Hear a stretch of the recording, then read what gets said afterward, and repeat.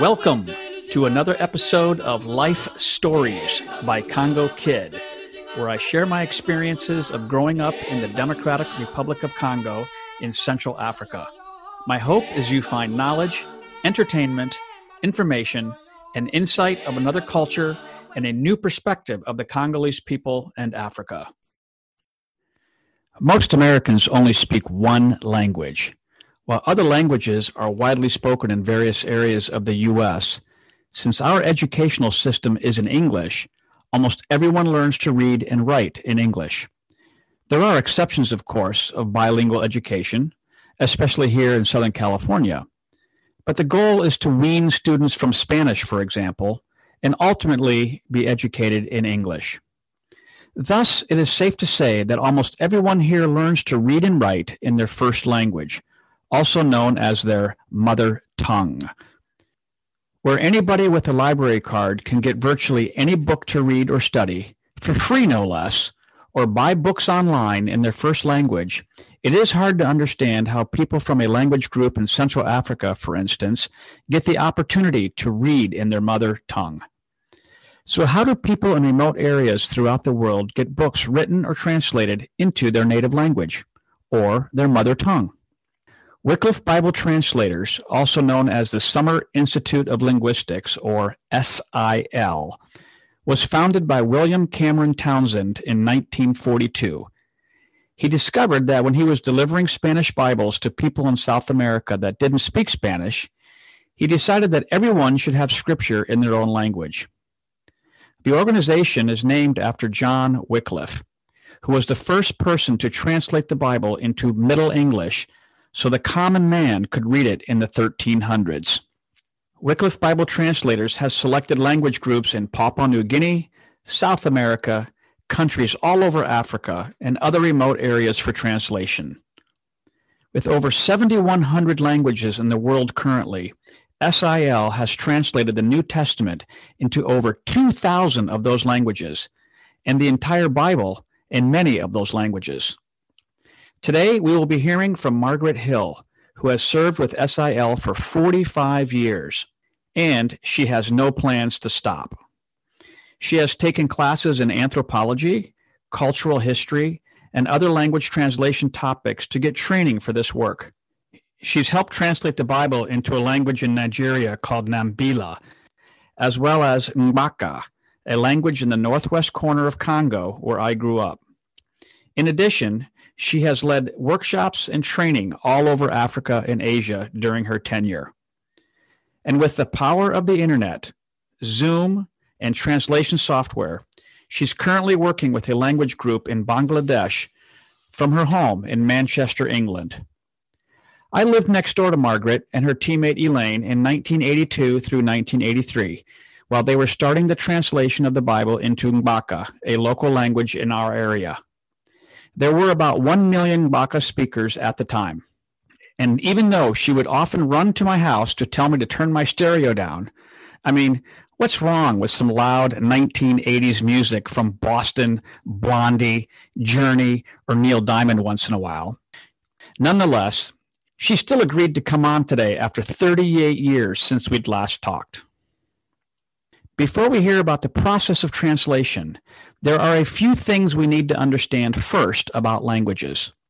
Languages are classified as either robust or endangered. Margaret explains.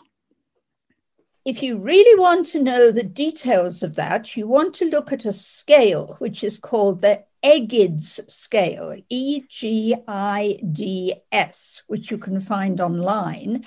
And it scales languages from 1 through 10. And 1 is your enormously international languages like English or Spanish, and 10 is extinct, which would be Latin, for example. And then between that, you have how viable the language is. So the big thing is who is still speaking this language, which generation.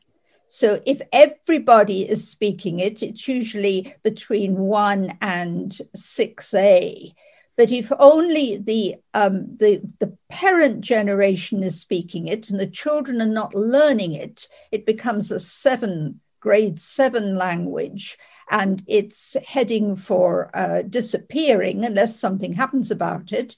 And then you have languages that only the grandparent generation is speaking, and that's most certainly endangered. So there are various ways of scaling this and of measuring it. The size is also somewhat important. The smaller the language, the more endangered, other things considered. In certain very remote areas, the translators would need to learn the language, learn the culture, create an alphabet, teach the locals how to read and write, and then start translating. In the 1950s and 60s, the process to translate the Bible would run sometimes up to 40 years. Now, with computers and software designed for this work, this time period can be cut to 4 to 5 years for translating the New Testament, for example. It was 1982, actually, we started the New Testament, did it for 3 years, then went away and did other languages, and then came back to the Old Testament in the 90s and took 6 years in the 90s. While hard for most Americans to understand the concept, reading something in one's first language or mother tongue is so important for many reasons. Well, there definitely is a difference. First of all, in any population, you've got various pieces, as it were, of the population. So you've got people who, yes, are completely fluent and can read in the national language. You've also got many monolingual people who can't possibly understand and read in French or English or whatever it is. But even for those who have got good education in another language, the message of the Bible stays foreign if it's not in the language that they really think and speak. They can manage the French, they can understand the French in many cases, and there are many concepts that don't come over very well unless you really understand them in your own mother tongue. So mother tongue scriptures are very important, even for highly educated Mbarka people who will have a French Bible and they'll have an Mbarka Bible. And they speak to them in a different way from the spiritual point of view. So what determines if a language qualifies for a Bible translation? Well, the number one is the desire of the local people, particularly the churches. If there are churches in the area, you want to find out, does the church feel that it needs scripture in the language? Because we work with the churches. Now, this is all the churches. This will be Catholic, Orthodox, Protestant, Pentecostal, Anglican, you name it, we will work with everything that is named Christian that isn't a cult, isn't a sect. And then the second point you've already covered in a way is this language viable? Who speaks it? And one of the interesting ways of discovering the vitality of a language is go to a school and listen, what language are the children playing in the playgrounds? If they're all playing in the trade language like Lingala or Swahili, and nobody is using the local language of that area, you know that that language is heading towards not being used anymore. So that's of concern. So you'd be looking at all those points. And then, of course, in an area where there's no church, you'd be working with those who want to evangelize that area. This can happen in areas where there are no Christians or very, very few Christians. There still can be motivation for translation. Well, they would then, if those two conditions are met, they definitely would be considered good candidates. And then other things come into play then, how easy it is to get educated people who can go for training, who speak these languages. You'd want to know who the church can actually come up with in the way of future mother tongue translators. And the size does play into this. If you had 10 languages and they were all suitable, and a couple of those were 500,000, you would start with the larger languages, obviously. Then begins the process of selecting the translation team. The churches chose them. We laid out the qualifications that were necessary. We were asking for at least a university degree. This is a large group with a lot of educated people.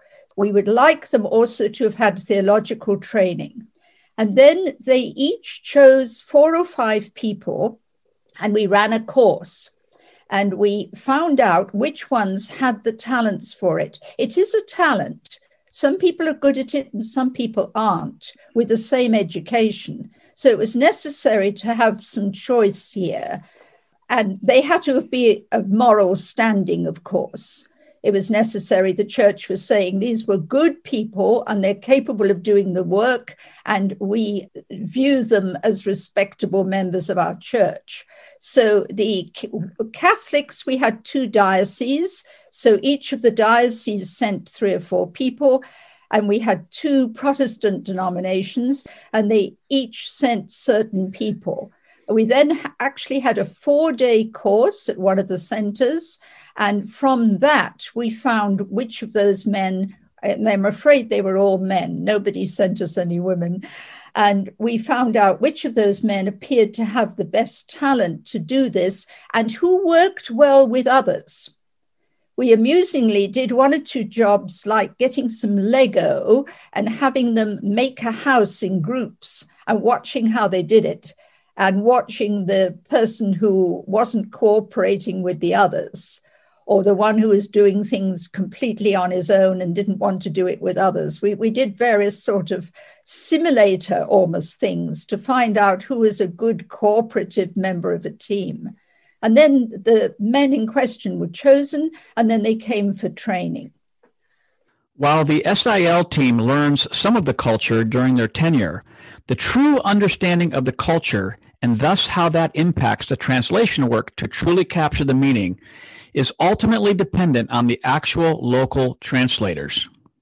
We weren't the leaders, we were the exegetes. So our job was to make certain that what they were doing in the way of translation did represent the Hebrew and the Greek, respectively, for the Old Testament and the New Testament. Cultural matters was a question of really discussing together. They were the ones who knew their culture. And some of them knew it better than others, which was quite interesting. We had one of the Protestants was the son of a pastor, and he was pretty awful at anything to do with culture because he'd just not experienced it. Whereas the other 3 had become Christians as teenagers, and they had far more of a knowledge of the local Mbarka culture. But they were the ones who were telling us what was happening. So when we were looking for words, we would sit down with them and we'd discuss in a mixture of Mbarka and French usually. And we would together discuss and find suitable words for substitution or things like that. So it was a corporate team effort, basically. Since languages change and different people within a language group understand different words and concepts, it is important to translate to meet the needs of the general population. Yes, you've got to be careful with this because there's another element. Languages change all the time. And we reckon that you need to revise any scripture after about 25 to 30 years because the language has changed. And it's important not to have a translation which is suitable only for men of 70. You want something that's meeting the needs of the general population. So you have to be careful with this. So where do you start when faced with a new language to translate? Where you start depends very much on the particular group. If it's a standard Christian group with no particular special needs of any sort, you normally start with Luke. So that's a fairly typical beginning point. I understand that in certain situations, Australian Aborigines, the main thing they're interested in is beginning stories. So they always start with Genesis there. So it depends very much on the particular group and their particular needs. And then the order from there, you've got two things in balance. One is you don't want to make the poor translators translate a book that's very difficult early on. And on the other hand, you want to translate books that will be useful immediately to that particular group. So in the case of the New Testament, we started with the usual Gospels, then Acts, and then we talked with church leaders there and said, what would you particularly like of the epistles?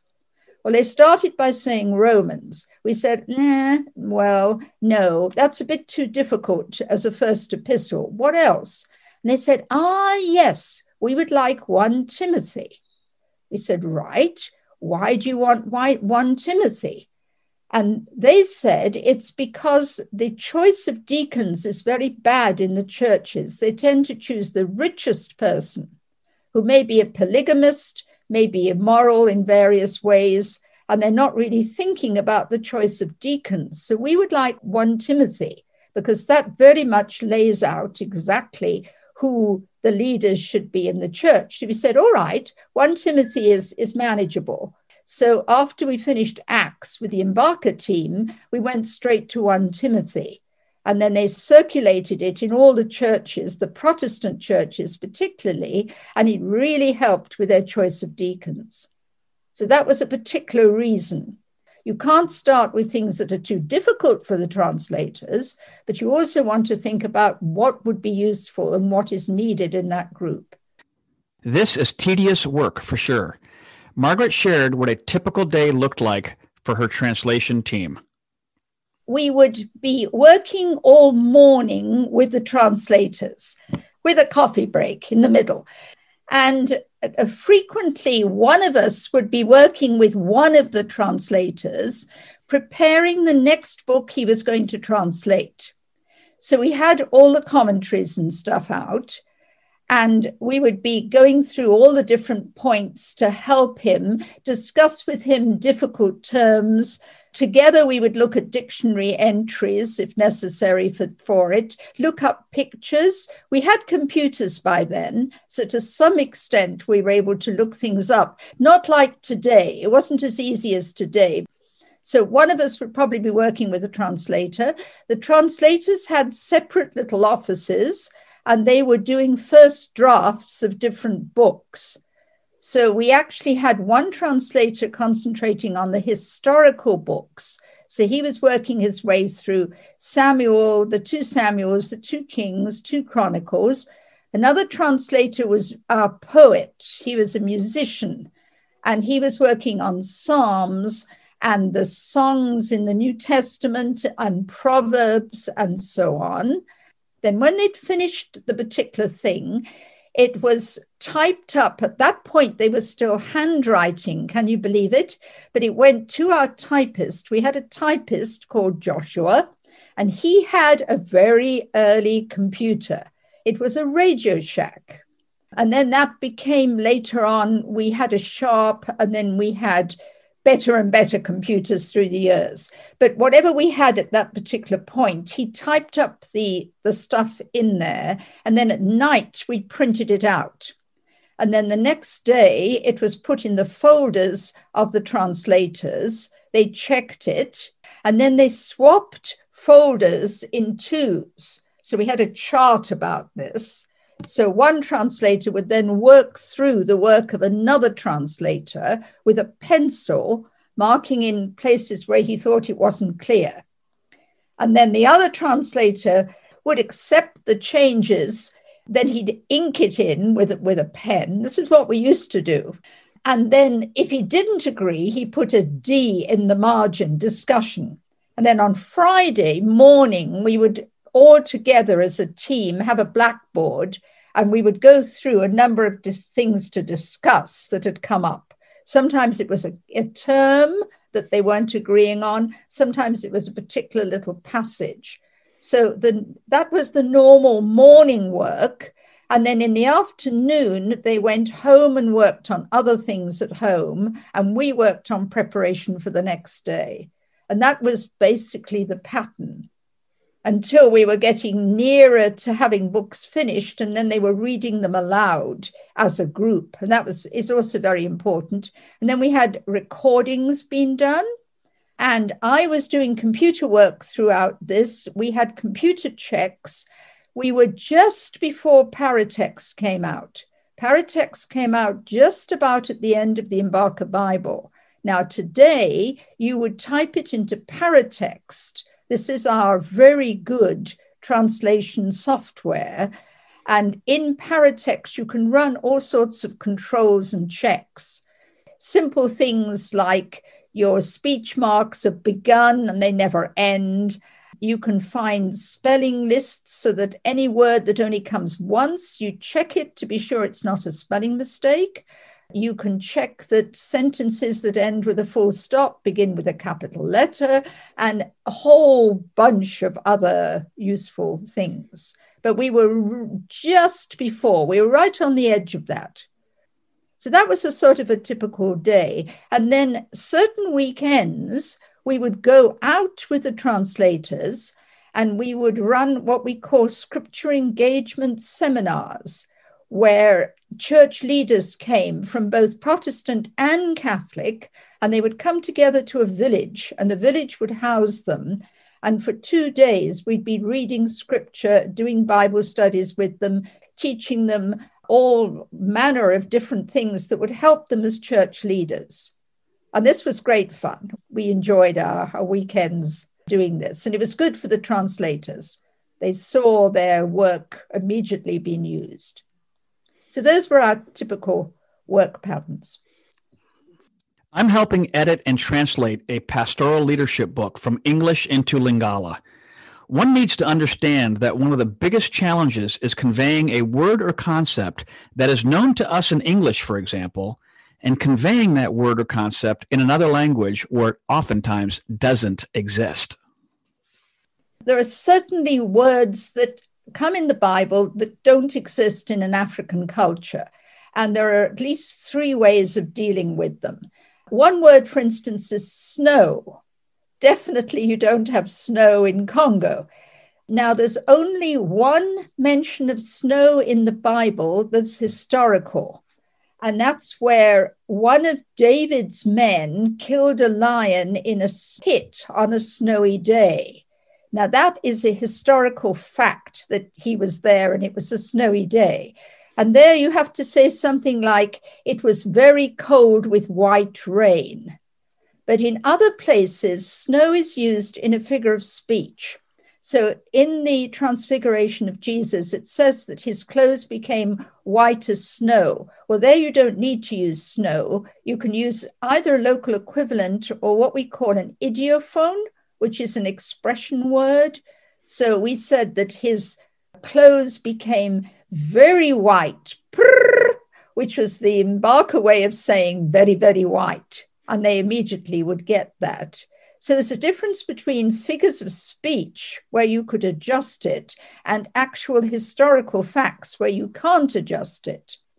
So it depended if it was a historical fact or whether it was a figure of speech. And historical facts, you either can use a loan word.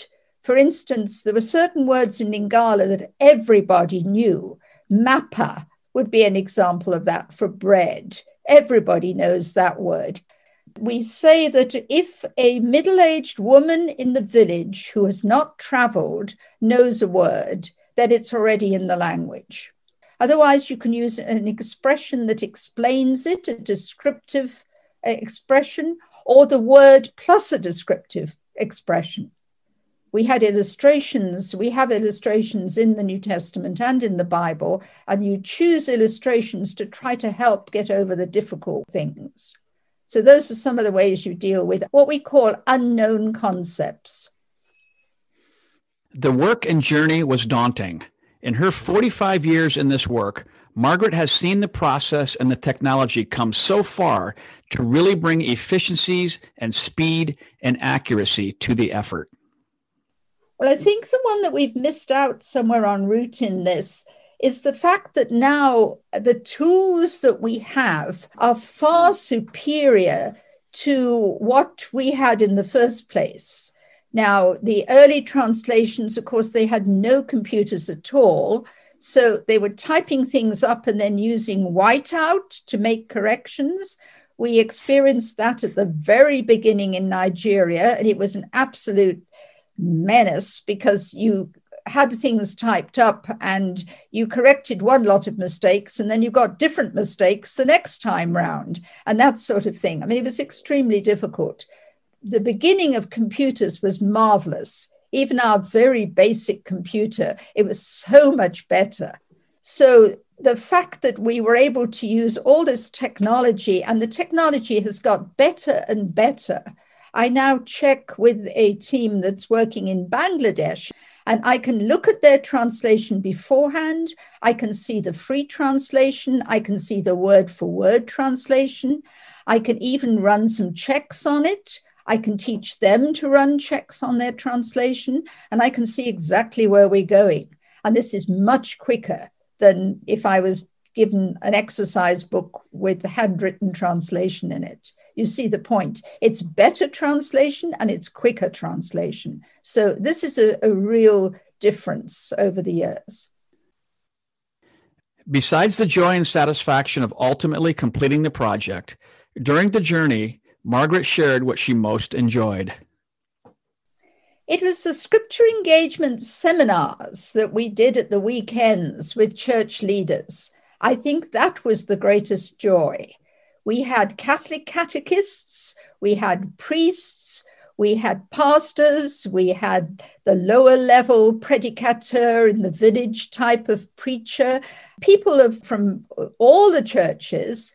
And they were coming together and they were doing Bible study together. They were reading God's word for the first time in their own language. And they really enjoyed it. And we got a lot of fun out of that. Generally speaking, that was the most fascinating and encouraging part of it, to see all the churches, both Protestant and Catholic, all taking to this scripture and using it in their services and for their own ministries. And that was great. SIL's primary mission is to translate the Bible into languages so people can read scripture in their mother tongue. But in addition, they also translate other materials, training manuals, books, and the like. Quite a lot of stuff, certainly literacy materials. It's not much point in translating, having the Bible or the New Testament in a particular language if nobody can read it. And often nowadays, there are many people in the area who can read, but they can read a national language like English or French or Swahili or Lingala or something like that. And they have to learn how to read their own language. And we produce books that help them do this, working with speakers of the language, and then other books that interest people. So you need material in the language in addition to the New Testament or the Bible, otherwise people don't have a reading habit. More recently, we've been putting out material on COVID all over the world. There are many, many documents now, little booklets, posters that have been done in over 2,000 languages to explain to local people about COVID. We take reading in our first language completely for granted. Were it not for people like Margaret and Elaine and the countless others that have given years of their life to live in a remote setting so that a small language group can have scripture in their own language, millions of people throughout the world would not have the exposure to the Bible and countless other books and materials to read. I'd like to thank Margaret Hill for sharing about translation work on this episode. I hope her story gives you, the listener, a better appreciation for all the books and materials we have to read and take for granted, and helps you understand how someone from a small language group in a remote area can have God's Word and other materials in their own language. Her work and that of SIL has had a lasting impact all over the world. So that's it for this episode. I hope you enjoyed it and will join me again. Other episodes and blog articles on a variety of topics can be found at congokid.net. In addition, Life Stories by Congo Kid podcasts can be found on Apple iTunes, Google Podcasts, and Spotify. I'm Jeff Eels, aka Congo Kid, your humble host. Until next time, I send you off with a farewell in Lingala. Paninganangay, Tikalamalamu. My friends, stay well.